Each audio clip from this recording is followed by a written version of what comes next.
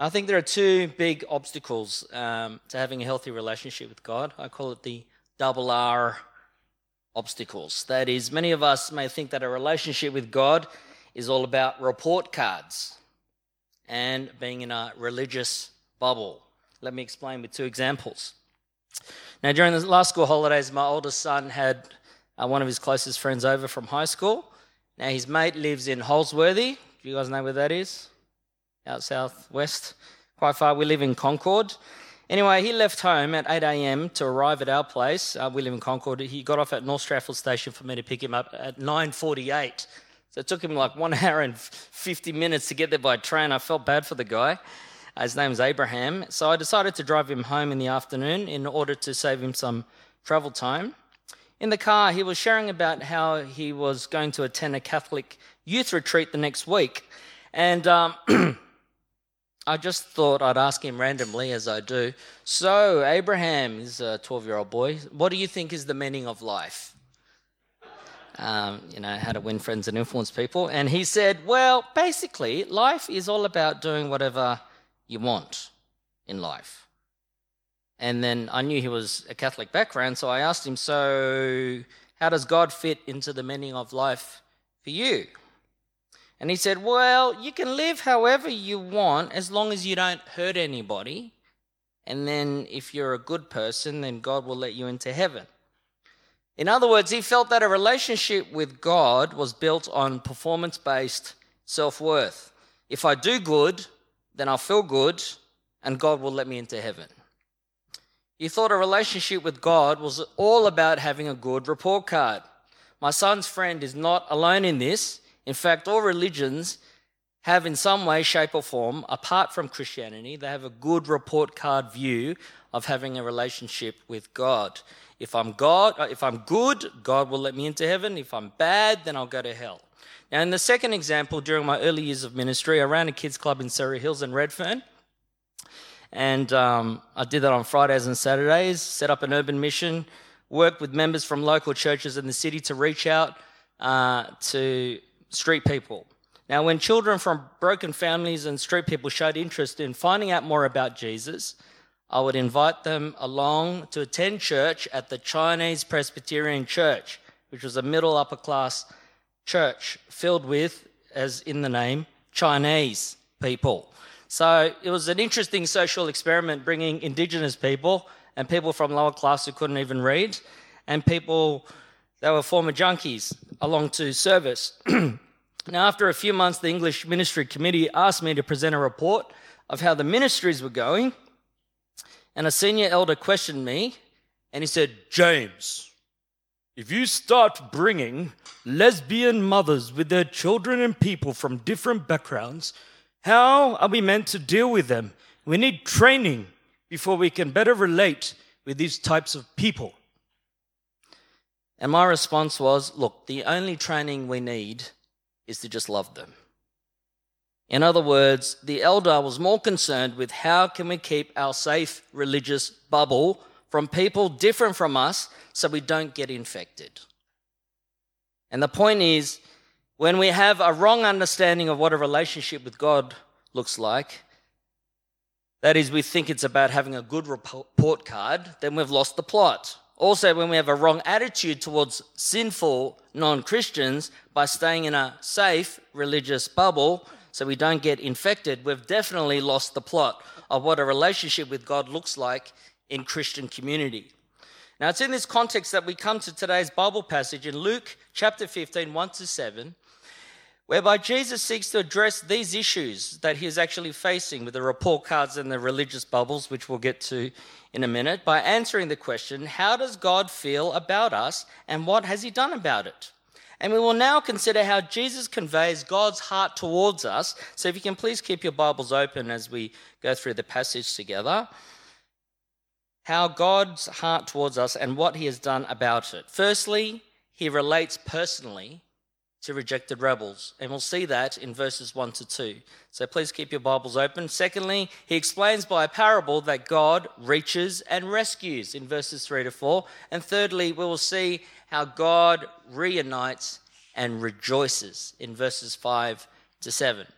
So firstly, God shows us through his Son, Jesus, that he relates personally to rejected rebels. Reading with me in verses 1 to 2. Now the tax collectors and sinners were all gathering round to hear him, but the Pharisees and the teachers of the law muttered, "This man welcomes sinners and eats with them." It was an offense to the teachers of the law and Pharisees that Jesus associated with men and women who by the Orthodox were labelled as sinners. The Pharisees gave to people who did not keep the law a general classification. They were called people of the land. And there was a complete barrier between the Pharisees and the people of the land. To marry a daughter to one of them was like exposing her bound and helpless to a lion. The Pharisaic regulations laid it down. When a man is one of the people of the land, entrust no money to him, take no testimony from him, trust him with no secret, do not appoint him guardian of an orphan, do not make him the custodian of a charitable funds, do not accompany him on a journey. A Pharisee was forbidden to be the guest of any such man or to have him as his guest. He was forbidden so far as it was possible to have any business dealings with him. It was a deliberate Pharisaic aim to avoid every contact with people of the land who did not observe the petty details of the law. Now, the Pharisees and the teachers of the law thought a relationship with God was all about having a good report card. And they wanted to stay in the holier-than-thou safe religious bubble. Now, how do we do this today? Maybe we don't do this consciously. Maybe we do it subconsciously. For example, how many ex-gangsters are sitting here this evening? How many ex-junkie prostitutes are present here? How many of us here are struggling with homosexual feelings or struggle with drug, alcohol, gambling, or porn addictions, but we don't want to bring it up? We don't want to talk about it for fear of judgment. Or how many of us here may have had sex before marriage, but we feel too ashamed to bring it up, to seek support at church? How many people have you met outside of church and encouraged them to hear of God's love that did not fit the church scene? Now, a few years ago, I ran a Bible study at my place in Concord, and I had an interesting member of our group who used to run nightclubs. And because he used to run nightclubs, he would meet a lot of people in the underworld. And one night at Bible study, he said to me, "All right, James, I'm just wondering, would you be interested in meeting one of the heads of the Chinese triad with me so you can talk to him about God's love?" And I said, "Sure, not a problem." Even though I must admit, internally I was thinking, is today the day I get stabbed? They're going to know my name, they're going to know my number. But I thought, no, God loves him. Give him a crack. So I met up with him in a Burwood cafe. He started sharing with me his life story. Then he took off his shirt and he showed me tats all over his body. And he went through every single stab wound where he got stabbed through all his fights over the years. So I thought, all right, I'm going to jump in. So I took off my shirt just a bit. I said, da-da-da, no tats, but I've got a defibrillator here. And then I shared with him how I almost died, but God saved my life and shrunk my heart. But more importantly, I shared with him that God sent Jesus to die for my sins and his sins, and that God loved him and wanted a relationship with him, and that Jesus is stronger than death. And I encouraged him to think about it. We talked for 2 hours. I gave him my number. I said, "You're welcome to have dinner whenever you want." He hasn't taken it up. I invited him along to church as well. But it's actually seizing the opportunities to talk to anybody from any class, whether they're on the right side of the law or the wrong side of the law. God loves us all. When we go down the path of thinking a relationship with God is all about having a good report card or being in a religious bubble, we can have either a feeling of profound shame and isolation as a closet sinner. Or we can become very arrogant and exclusive in the eyes of the world and not talk to anyone outside our immediate church Christian circles. So how does Jesus respond to such spiritual arrogance and moral apartheid? And Jesus proceeds to tell 3 lost and found stories in Luke chapter 15. The lost sheep, the lost coin, the lost son. To reinforce the point, the same melody with different instruments, that a relationship with God begins with God's seeking love for sinners and the reconciliation of sinners to God. And today we'll be focusing on the first of 3 parables, the parable of the lost sheep in verses 3 to 7. Beginning in verses 3 to 4, Jesus highlights that God is a God who reaches and rescues. Reading on in verses 3 to 4, it says, Then Jesus told them this parable. Suppose one of you has 100 sheep and loses one of them. Does he not leave the 99 in the open country and go after the lost sheep until he finds it? Now, we here today live in an urban environment. Now, if Jesus were to ask you and I that question, we just go to Coles, just buy some lamb, off you go. So if Jesus says, look, if you got 99, you lose one, I think in the urban environment, we might go, meh, 99's close enough. If you're Asian, you might think, nah, 99's not good enough. You have to get 100%. You need all 100. Not trying to be racist here. But Jesus was appealing to the sense of value and responsibility of ownership in an agrarian culture. And it would have been unheard of for the shepherd not to go out and look for his lost sheep. That would be hard-hearted and cruel. Even if the shepherd was only able to bring back proof of a dead sheep, he would have fulfilled his duty and showed that he valued the sheep enough by going out to look for the dead sheep.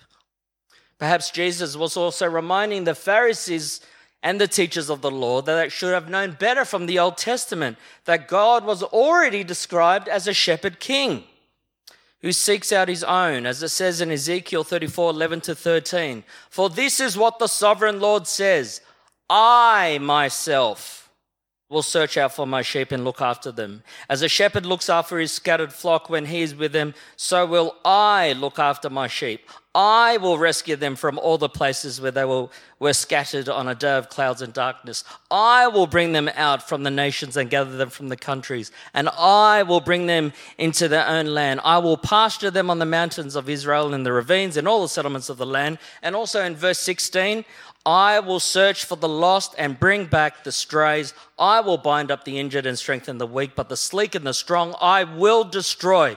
I will shepherd the flock with justice. Now also in Psalm 23, you remember that famous line, the Lord is my shepherd. In John 10:10-11, Jesus says, the thief comes only to steal and kill and destroy. I have come that they may have life and have it to the full. I am the good shepherd. The good shepherd lays down his life for the sheep. Jesus identifies himself as that good shepherd. Now, I have a confession to make.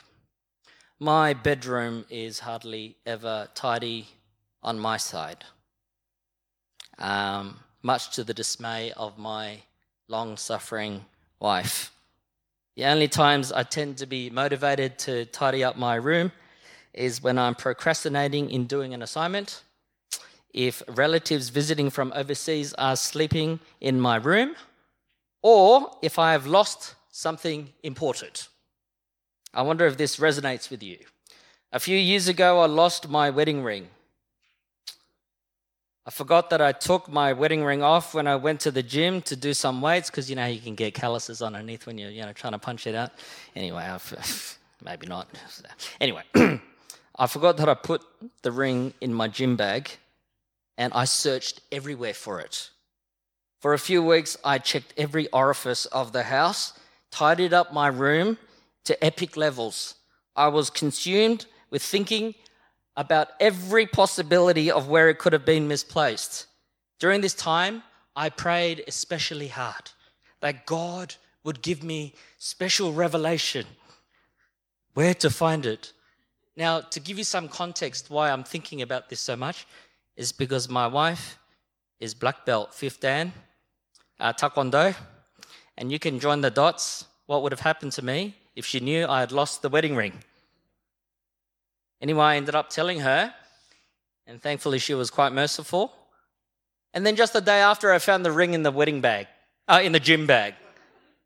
And I just thought, but the feeling of joy and relief is something that is burned in my mind and in my heart.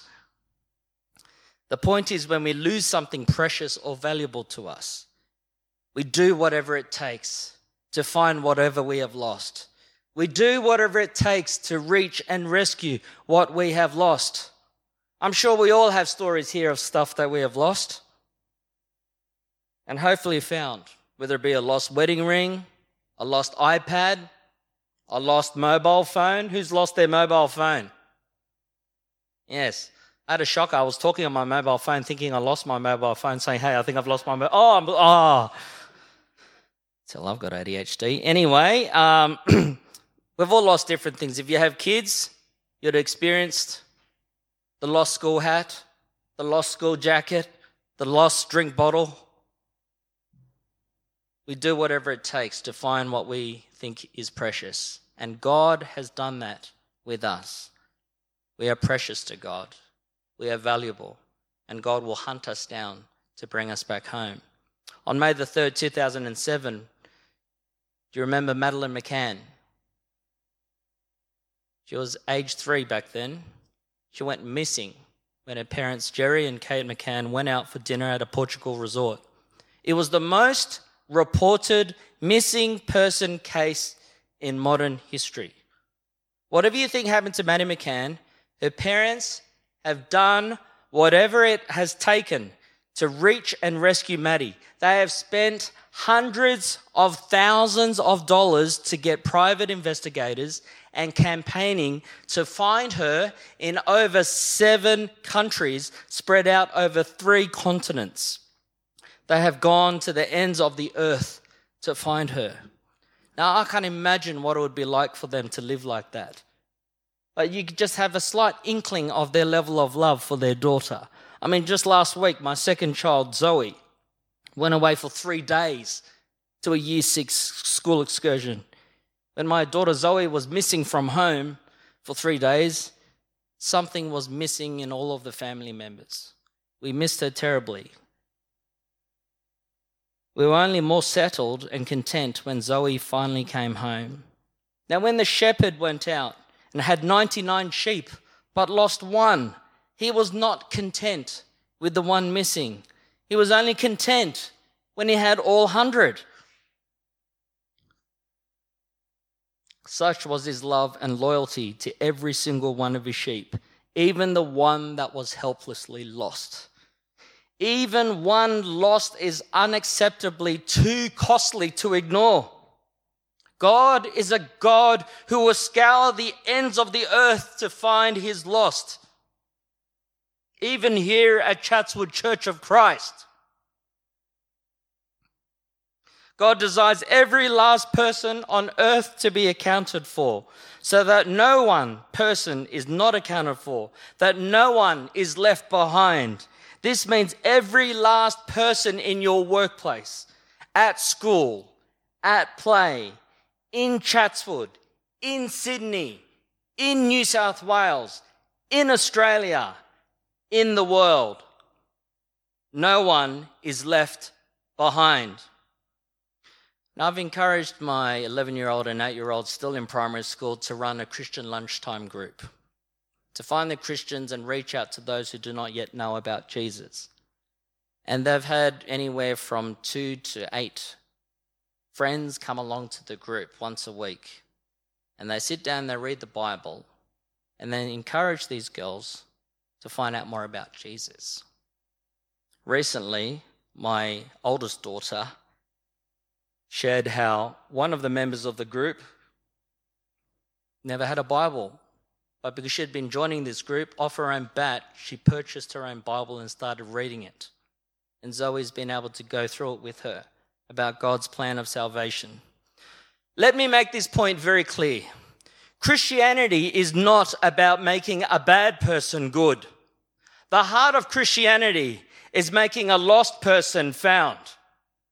The heart of Christianity is not about making a bad person good. The heart of Christianity is making a lost person found.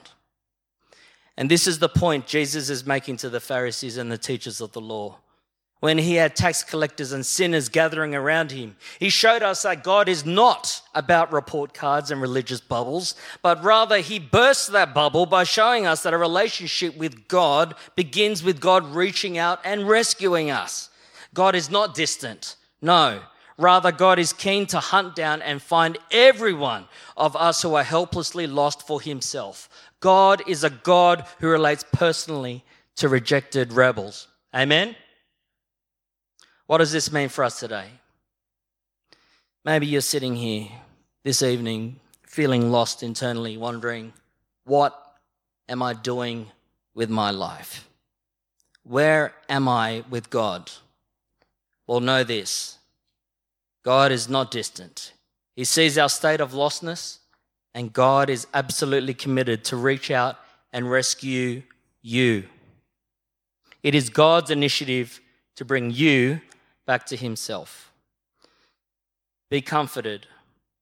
Perhaps tonight through the Bible passage read, or even part of this sermon, you're realizing that it is actually God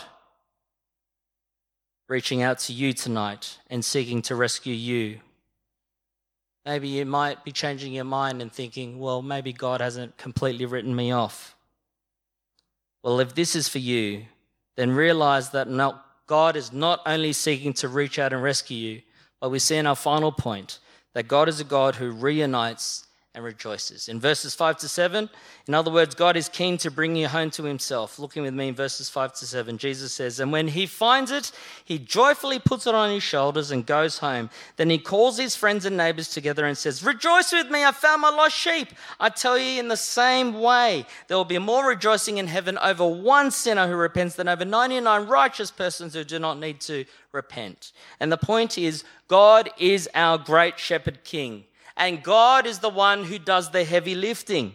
He will carry us back home to heaven on his back. Now, the nature of sheep that we may not understand in our urban environment is that sheep are scared animals. And they don't like to be individualistic. They like to stick together in a flock. They think safety in numbers. So it actually would have been highly unusual for this sheep to actually have been lost. So commentators have said, look, the way sheep generally get lost is if they get injured or if they're crossing a stream and the shepherd jumps in first and all the other sheep jump in. The weaker, younger sheep, some of them get stuck and they get dragged down the stream. Then the shepherd jumps out to grab them and bring them back. But even as the shepherd walks along and the sheep walk behind him, sometimes they'll get caught and injured between the rocks. So when this shepherd found this sheep, a shepherd normally has a jar of oil that if the sheep is injured, they would pour oil on to heal up the wounds of the feet of the sheep and pick them up because the sheep could run away. So we would bind him up, put him on his back. You're not getting away this time, mister. And they'd take the baba home. When I first set up an urban mission in Surrey Hills, I didn't know what was going to happen. We got some ham sandwiches, coffee. We went to Central Station. We just tried to find some street people or anybody who was there who was hungry and would want some companionship and where we could show the love of Jesus. I met this man by the name of Robert Crocus. He was quite smelly.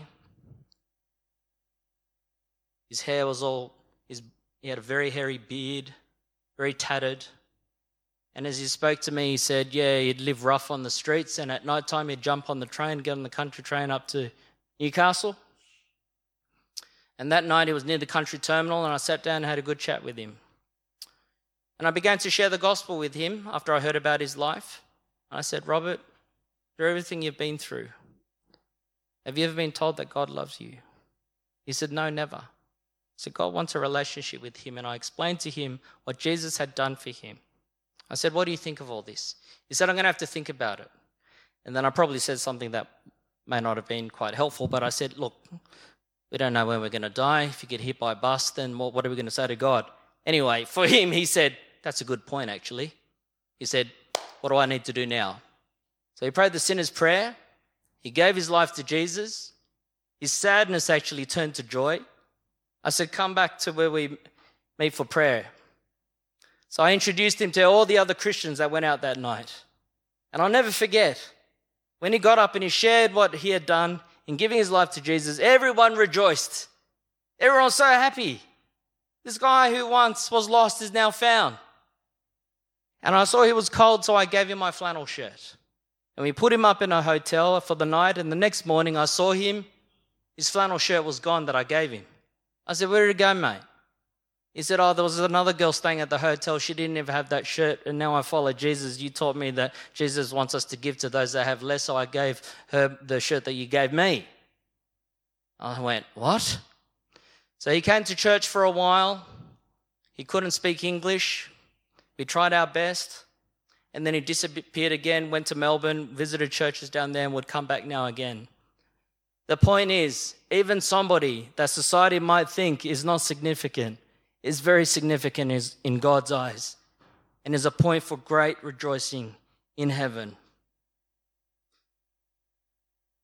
So how can we apply tonight's Bible passage? Firstly, if you have not yet done so, repent. That means turn your life around. Turn your life away from self and towards Jesus, to trust Jesus as Lord and Saviour. Now back to my son's friend that I drove home that day. I asked him, Abraham, do you think you're going to go to heaven? He said, yeah, I think if I'm good enough.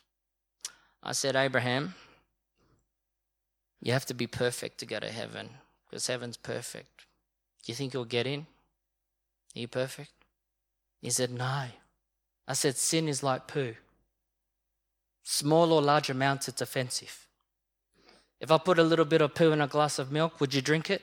He said, no. I said, right. Telling a little lie is like 2 grams. You murder someone, that's a few kilos. Put a few kilos of poo in a glass of milk or 2 grams, you're not going to touch the stuff. Whether you lie or kill someone, God doesn't want to have a bar of it. It's offensive to him. I said, Abraham, do you know why you came to our place today? He said, why? I said, because you know my son.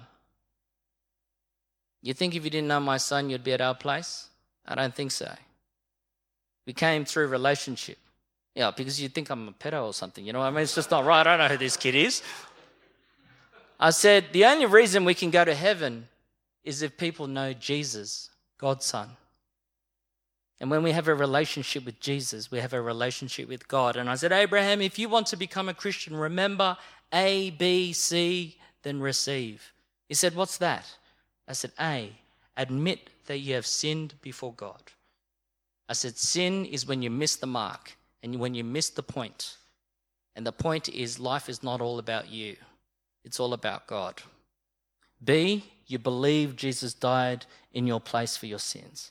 C, you commit your life to Jesus and then receive his Holy Spirit. I said, what do you think, Abraham? He said, I'm not too sure. And then I said to my son, if you're ever interested, talk to my son. No pressure, Jeremiah. But you pray with my son if you're ever interested to find out more or consider following Jesus. Have you recognized that you are lost without God? Because that is the mandatory point to becoming a Christian. God does not save good people. He saves lost people. Are you conscious that God has been proactively looking and searching for you? God loves you so much that he sent his one and only son to die on the cross. He got his hands dirty to come amongst us, but he got his hands nailed on the cross to shed his blood on your behalf. God loves you to death, but more importantly, he loves you to life so that you can have a new relationship with God. Receive his help and the offer of forgiveness this evening if you have not yet done so. I do not assume for 1 second that everyone sitting here automatically trusts in Jesus and Lord and Savior. And if you have not yet done so, I encourage you, respond to God. He wants you tonight. Do not delay. And the second application point is rejoice in God's passionate desire for everyone. Now, in Jesus' day, the most hated people were like the tax collectors. I think, today we might hate the ATO, but not to the level of the tax collectors in Jesus' day. But I reckon the equivalent today would probably be parking inspectors. Yes? Confess now, everyone. Put your hand up if you have decided. Yes, thank you for your honesty there, brother. Anyway, talking about parking inspectors, I met one. Because when I got sick 11 years ago, actually, one of the perks of getting very sick was that I could get mobility parking. Because I'd get very tired and I couldn't walk. So I saw that was my ray of sunshine in that dark period in my life. So this parking inspector came up to me because I was an outreach pastor at Bellwood Presbyterian Church, and he came up to me and he said, "Excuse me, sir, can I please have a look at your mobility parking scheme to see that it's in fact you, that photo on your license, please?" I said, "Sure." So I showed him, and he said, "So why do you have this?" I said, "I've got a heart condition, I've got dilated cardiomyopathy." And he said, "Oh, my sister has that too." I said, "Oh, you all right?" He said, "Oh, it's pretty tough." And I said, So this is my trick. Anyone who's an islander, you just go cut to the chase. After you find out their name, you just ask them, "How you going with the Lord?" Because a lot of them been to church. So I just asked him, I said, "Oh, what's your name, Sam?" So, "How you going with the Lord?" And then he went, Oh, bro, you got me. Oh, bro. Oh, you remind me of my dad. And I went, "How do I remind you of your dad, man?" Look, he said, "My dad's Chinese." And I went, "What? He's a Trilander. He's a Chinese islander." I went, "Bro," he said, "Oh, my dad's been nagging me to go back to church." And I said, "We've got church right here, man. Come along 4 o'clock. Reconnect with God. He loves you. He loves you a lot. Stop running away from God." Then I put my hand on him and I prayed for him. And then he broke down in tears. And then I thought to myself, and if anybody saw me next to a parking inspector and the parking inspector is crying, you'd think there is something seriously wrong with this picture. But that is the power of God's love in this man's life.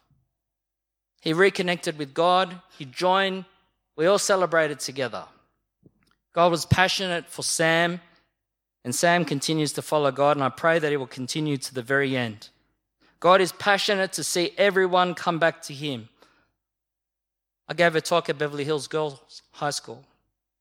I'll never forget, this year 8 girl came up to me after. She said, "Mr. James." I said, "Yes."